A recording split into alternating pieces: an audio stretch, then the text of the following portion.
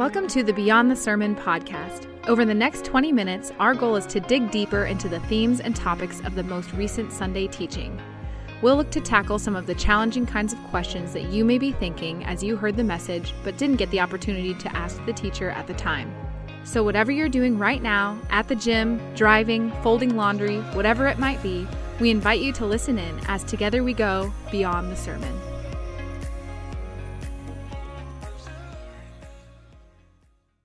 Well, welcome everyone. My name is Will Heron. I'm the Director of Discipleship at The Ridge, and I'm also your host for Beyond the Sermon. And with me today, I have Ridgely Pastor Mike Van Rees. Mike, welcome. Yeah, appreciate your hosting this, Will. Mike, one of my favorite TV shows of the past number of years is called Running Wild with Bear Grylls. Have you seen that, or do you know of Bear? Yep. Yes. Yep. I've pretty seen entertaining. They are. For our listeners, in case they don't know who he is, Bear's a famous adventurer known for his courageous adventures into the wild. And in this show, he takes celebrities out into nature and they face all sorts of dangers and challenges. But for me, the common theme that has stood out has always been one of faith, actually, that they have to trust Bear knows best. You know, sometimes trusting him with their very lives. I mean, either abseiling down the edge of a cliff face or eating some nasty bug because it has good protein content. So whatever it is, if you've seen it, you know what I'm talking about. But this past Sunday, Mike, you had us thinking about faith, and you taught from Luke 7, where Jesus encounters a centurion. And Jesus says something quite remarkable where he says, I haven't seen faith like this in all of Israel, which when you think about it with a centurion and everything, I'm sure some jaws were dropping at that point. Yeah, that's a profound statement. Amazing. But I want to start by thinking about some common misconceptions about faith. Do you have any thoughts on that? I mean, how do we go about defining faith? All those things. Yeah, I think faith, there are some misconceptions around it, and some of those come from just things we encounter on a daily level. I think one is expectations that we have for life, the expectation that life is going to go the way that I want it to go.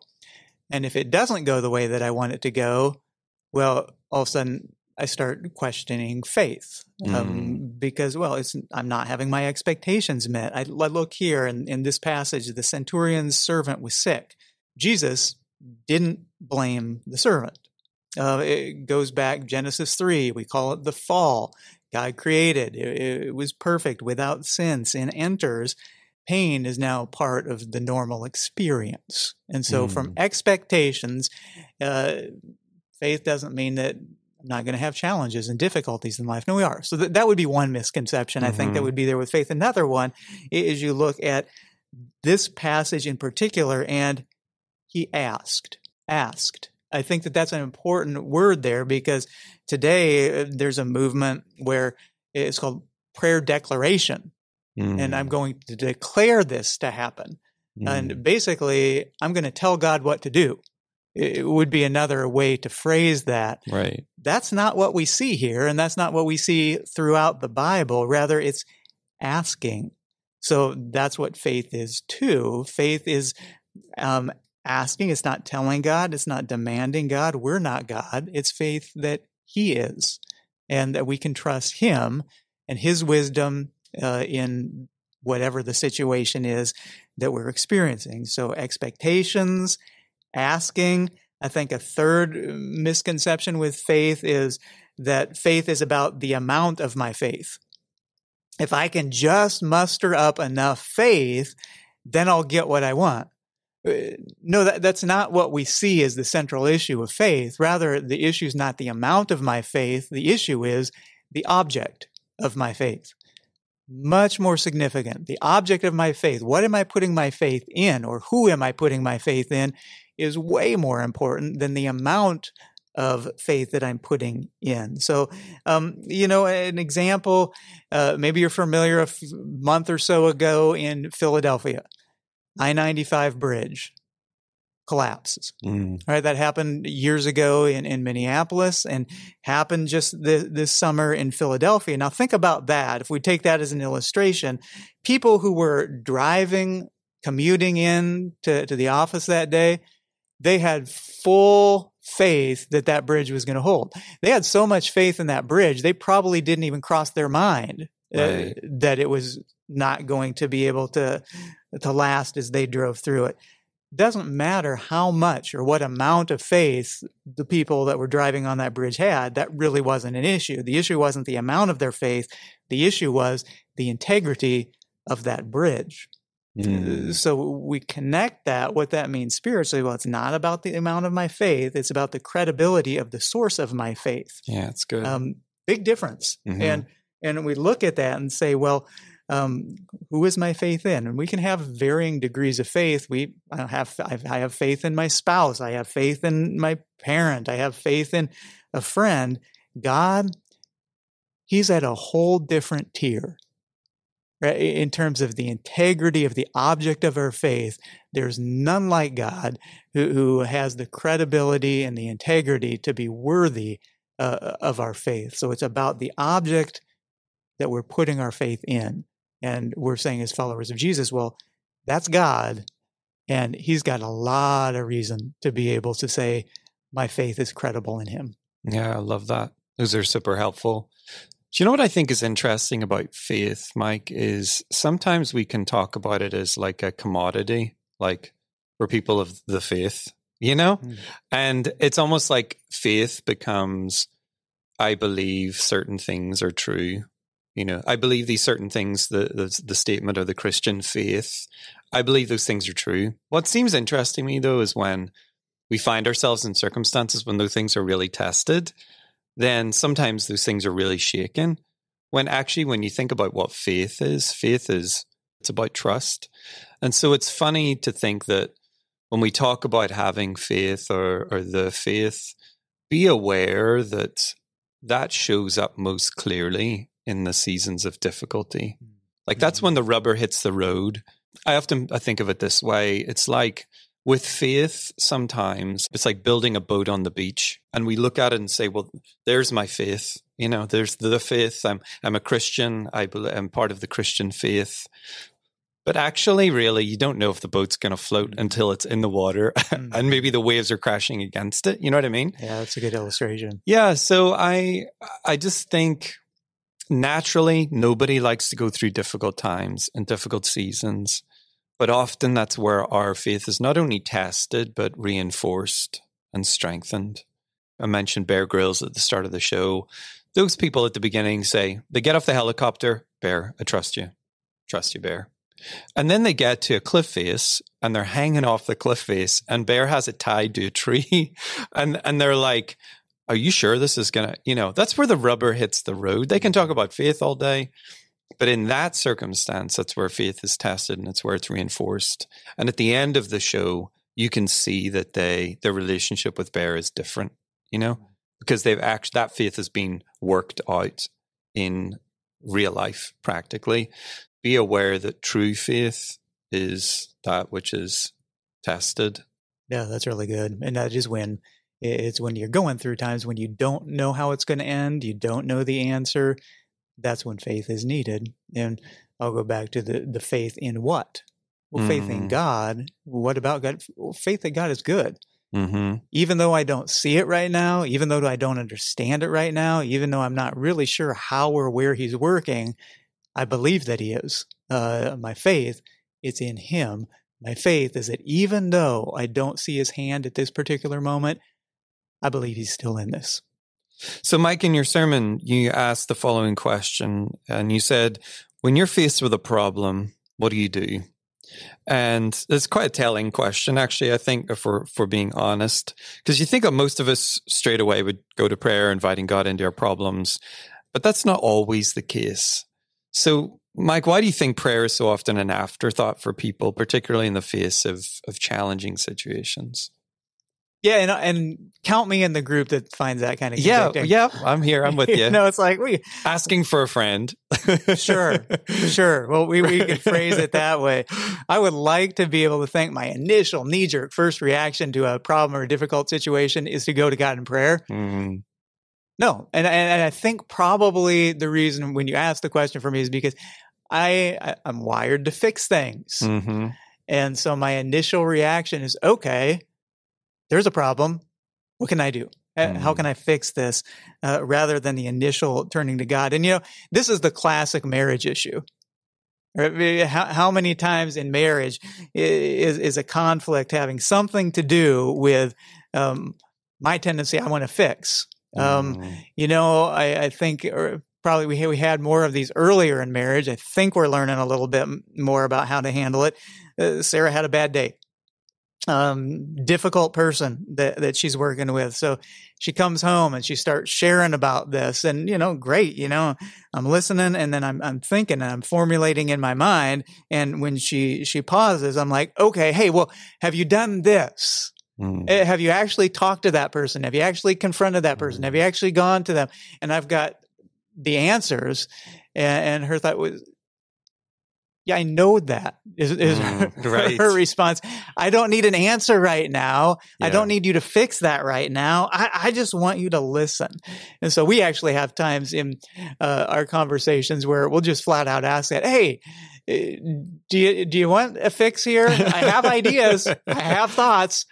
Or do you really just want me to listen? And we name that. And that has been helpful marriage-wise. But I think that same tendency to fix things is probably the same thing in life that gets me into problem-solving mode. That's not bad. It's not evil. I think God created us. A lot of what life is about is finding ways to solve problems and do those kind of things. God gave us a brain and ideas and experience, but he's saying, first, don't forget, tap into your biggest resource. That's me. There's a comforting thing as well, I think, about just coming first to God. The verse, I think it's in one of the Psalms, be still and know that I am God, has really been at the forefront of my heart and mind recently, of just coming before the Lord and saying, whatever season that you're in, be still before him and know that he is God, Alpha and Omega, God over history, sovereign, all-powerful, good. Like all of those things, I feel like that's almost like medicine that we need when we're in those seasons of real challenge. And then again, ask for his help and his strength. Again, we're coming back to faith, really, and trusting that he is good and that he will intervene, that he will provide and that kind of thing. But I'm the same boat as you. I mean, we've shared that, we don't often go first to prayer. And part of that is because my brain is wired in an analytical way. And I actually enjoy problem solving. And it's funny, even working at the church here, one thing I always talk about is being careful that you're not just following logic. Now, God has given us a brain and, we can use that and that kind of thing, but we can lean heavily on the logic or how we see things. But ultimately, I need to be leaning into the Lord and submitting to him. Don't lean on your own understanding, and all your ways acknowledge him, and he'll make your path straight. But it's like the Lord first, and then Lord lead me in my logic, my thinking. So that's been kind of helpful for me, where I making that practice of coming to the Lord first and then thinking, okay. Or another way I've put it is, Lord, would you lead my instincts? Because sometimes we know that you have to make decisions on things. Somebody will come and say, well, what do you think about this or this or this? And you don't have time to go on a retreat, you know? And so in that sense, it's like, Lord, would you give me your instincts? I am open to follow you, and I want to follow you. I want to be faithful to what you want to do, but I don't always have tons of time to do that. So it's another way of coming to him first in problems or challenges, whatever it might be.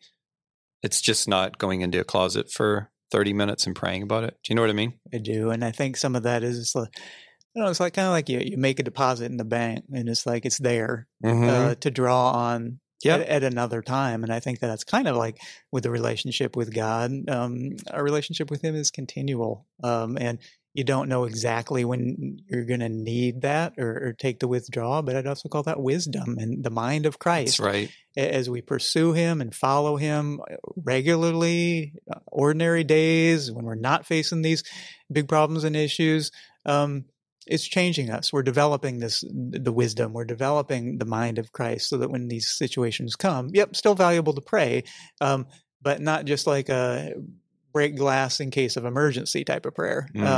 Hopefully you've been building into your relationship with God consistently so that when those moments do come, that we do have wisdom, that we are already connected with him, that he has kind of integrated his teachings and his wisdom into our thoughts and into our mind. That's really good, really helpful. So I want to finish by reading a quote from your message. You said, "How easy it is to put our faith into the outcome we desire." How easy it is to put our faith into the outcome we desire. That phrase really stood out for me. So what exactly did you mean by that? Could you unpack that just a little bit? Yeah, I think it's significant to be able to assess when it comes to faith, what is the outcome of the faith that I'm looking toward? Is my faith geared toward getting the outcome that I want, or is my faith geared toward trusting God, regardless of the outcome, that he's got the outcomes in his hand? Those are really different. And it's a lot easier. And there are many times I'd prefer number one, where it's like, well, I know what outcome I want. And that is kind of what I'd like to see happen here. But that's not what we're talking about when we're talking about faith in God. It's okay. Things like, I have faith in God. I have faith that God's going to provide a spouse for me. I don't see anywhere in the Bible where God promises that he's going to give every one of his followers a spouse. Right? Jesus didn't have one. Paul didn't have one. That's not a promise. Well, I have faith that God's going to get these bills paid. Again, don't see a promise in the Bible where God says every single one of your bills, regardless of your lifestyle, is going to get paid. I don't say, well, I'm not gonna get sick. I'm not gonna get this disease. I have faith that God's going to protect me from that. I don't see anywhere in the Bible where God says, I'm going to protect you from every sickness and every disease. So that's an outcome-based faith. Faith based in a result that I want. And the question that I ask on that is that really faith? What's it faith in? It's faith that I'm going to get the outcome that I want. That's not faith in God. And then that's a pretty significant difference. It's a faith in my desire. It's kind of a form of wish fulfillment, of egocentrism. It's an outcome based faith, that I'm going to get the thing that I want, where what we see here is God is encouraging us to have faith in him, setting the outcome aside, and that he's going to be able to work for good through it. The example I will give. So I have faith that God's going to get this bill paid. That could play out a couple of different ways. It could play out that a check comes in the mail that day that covers it. Wow, miraculous. Thanks God for providing in that way. Doesn't always happen that way. Maybe it would happen with a new job. Maybe it would happen with a promotion or a pay raise. But maybe the outcome would be something out of left field that would be, it doesn't get taken care of. God's provision comes in a different form, and God's provision is, hey, I'm using this to get your attention, to let you know you need to limit your lifestyle. Or you need to learn how to budget. Right. That's a different outcome. It's not the outcome we want, but God could be using this situation to shape us in the way that he wants us to be shaped. And so faith, not in the outcome I want, but faith in God that he will use this situation to accomplish what he wants. I think that's super helpful.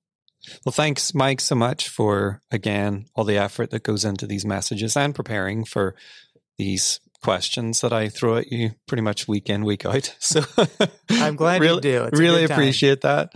And thank you for listening. Be sure to check out our newest series on the Ridge University podcast channel. Had the privilege of sitting down to talk with Vivian Kincaid recently about how we can go about living a life of prayer. Vivian's a teacher here as well as a mentor to many at the Ridge. So be sure to check out that series and learn how you can grow in one of the most important things that you'll ever do. So thanks again for being with us. We hope you'll join us next time on Beyond the Sermon. I hope you enjoyed our conversation this week. I want to mention one last thing before we go. Our heart at the Ridge is to help people grow in their relationship with God. There are so many ways to get connected into what can be life-changing environments for you and your family.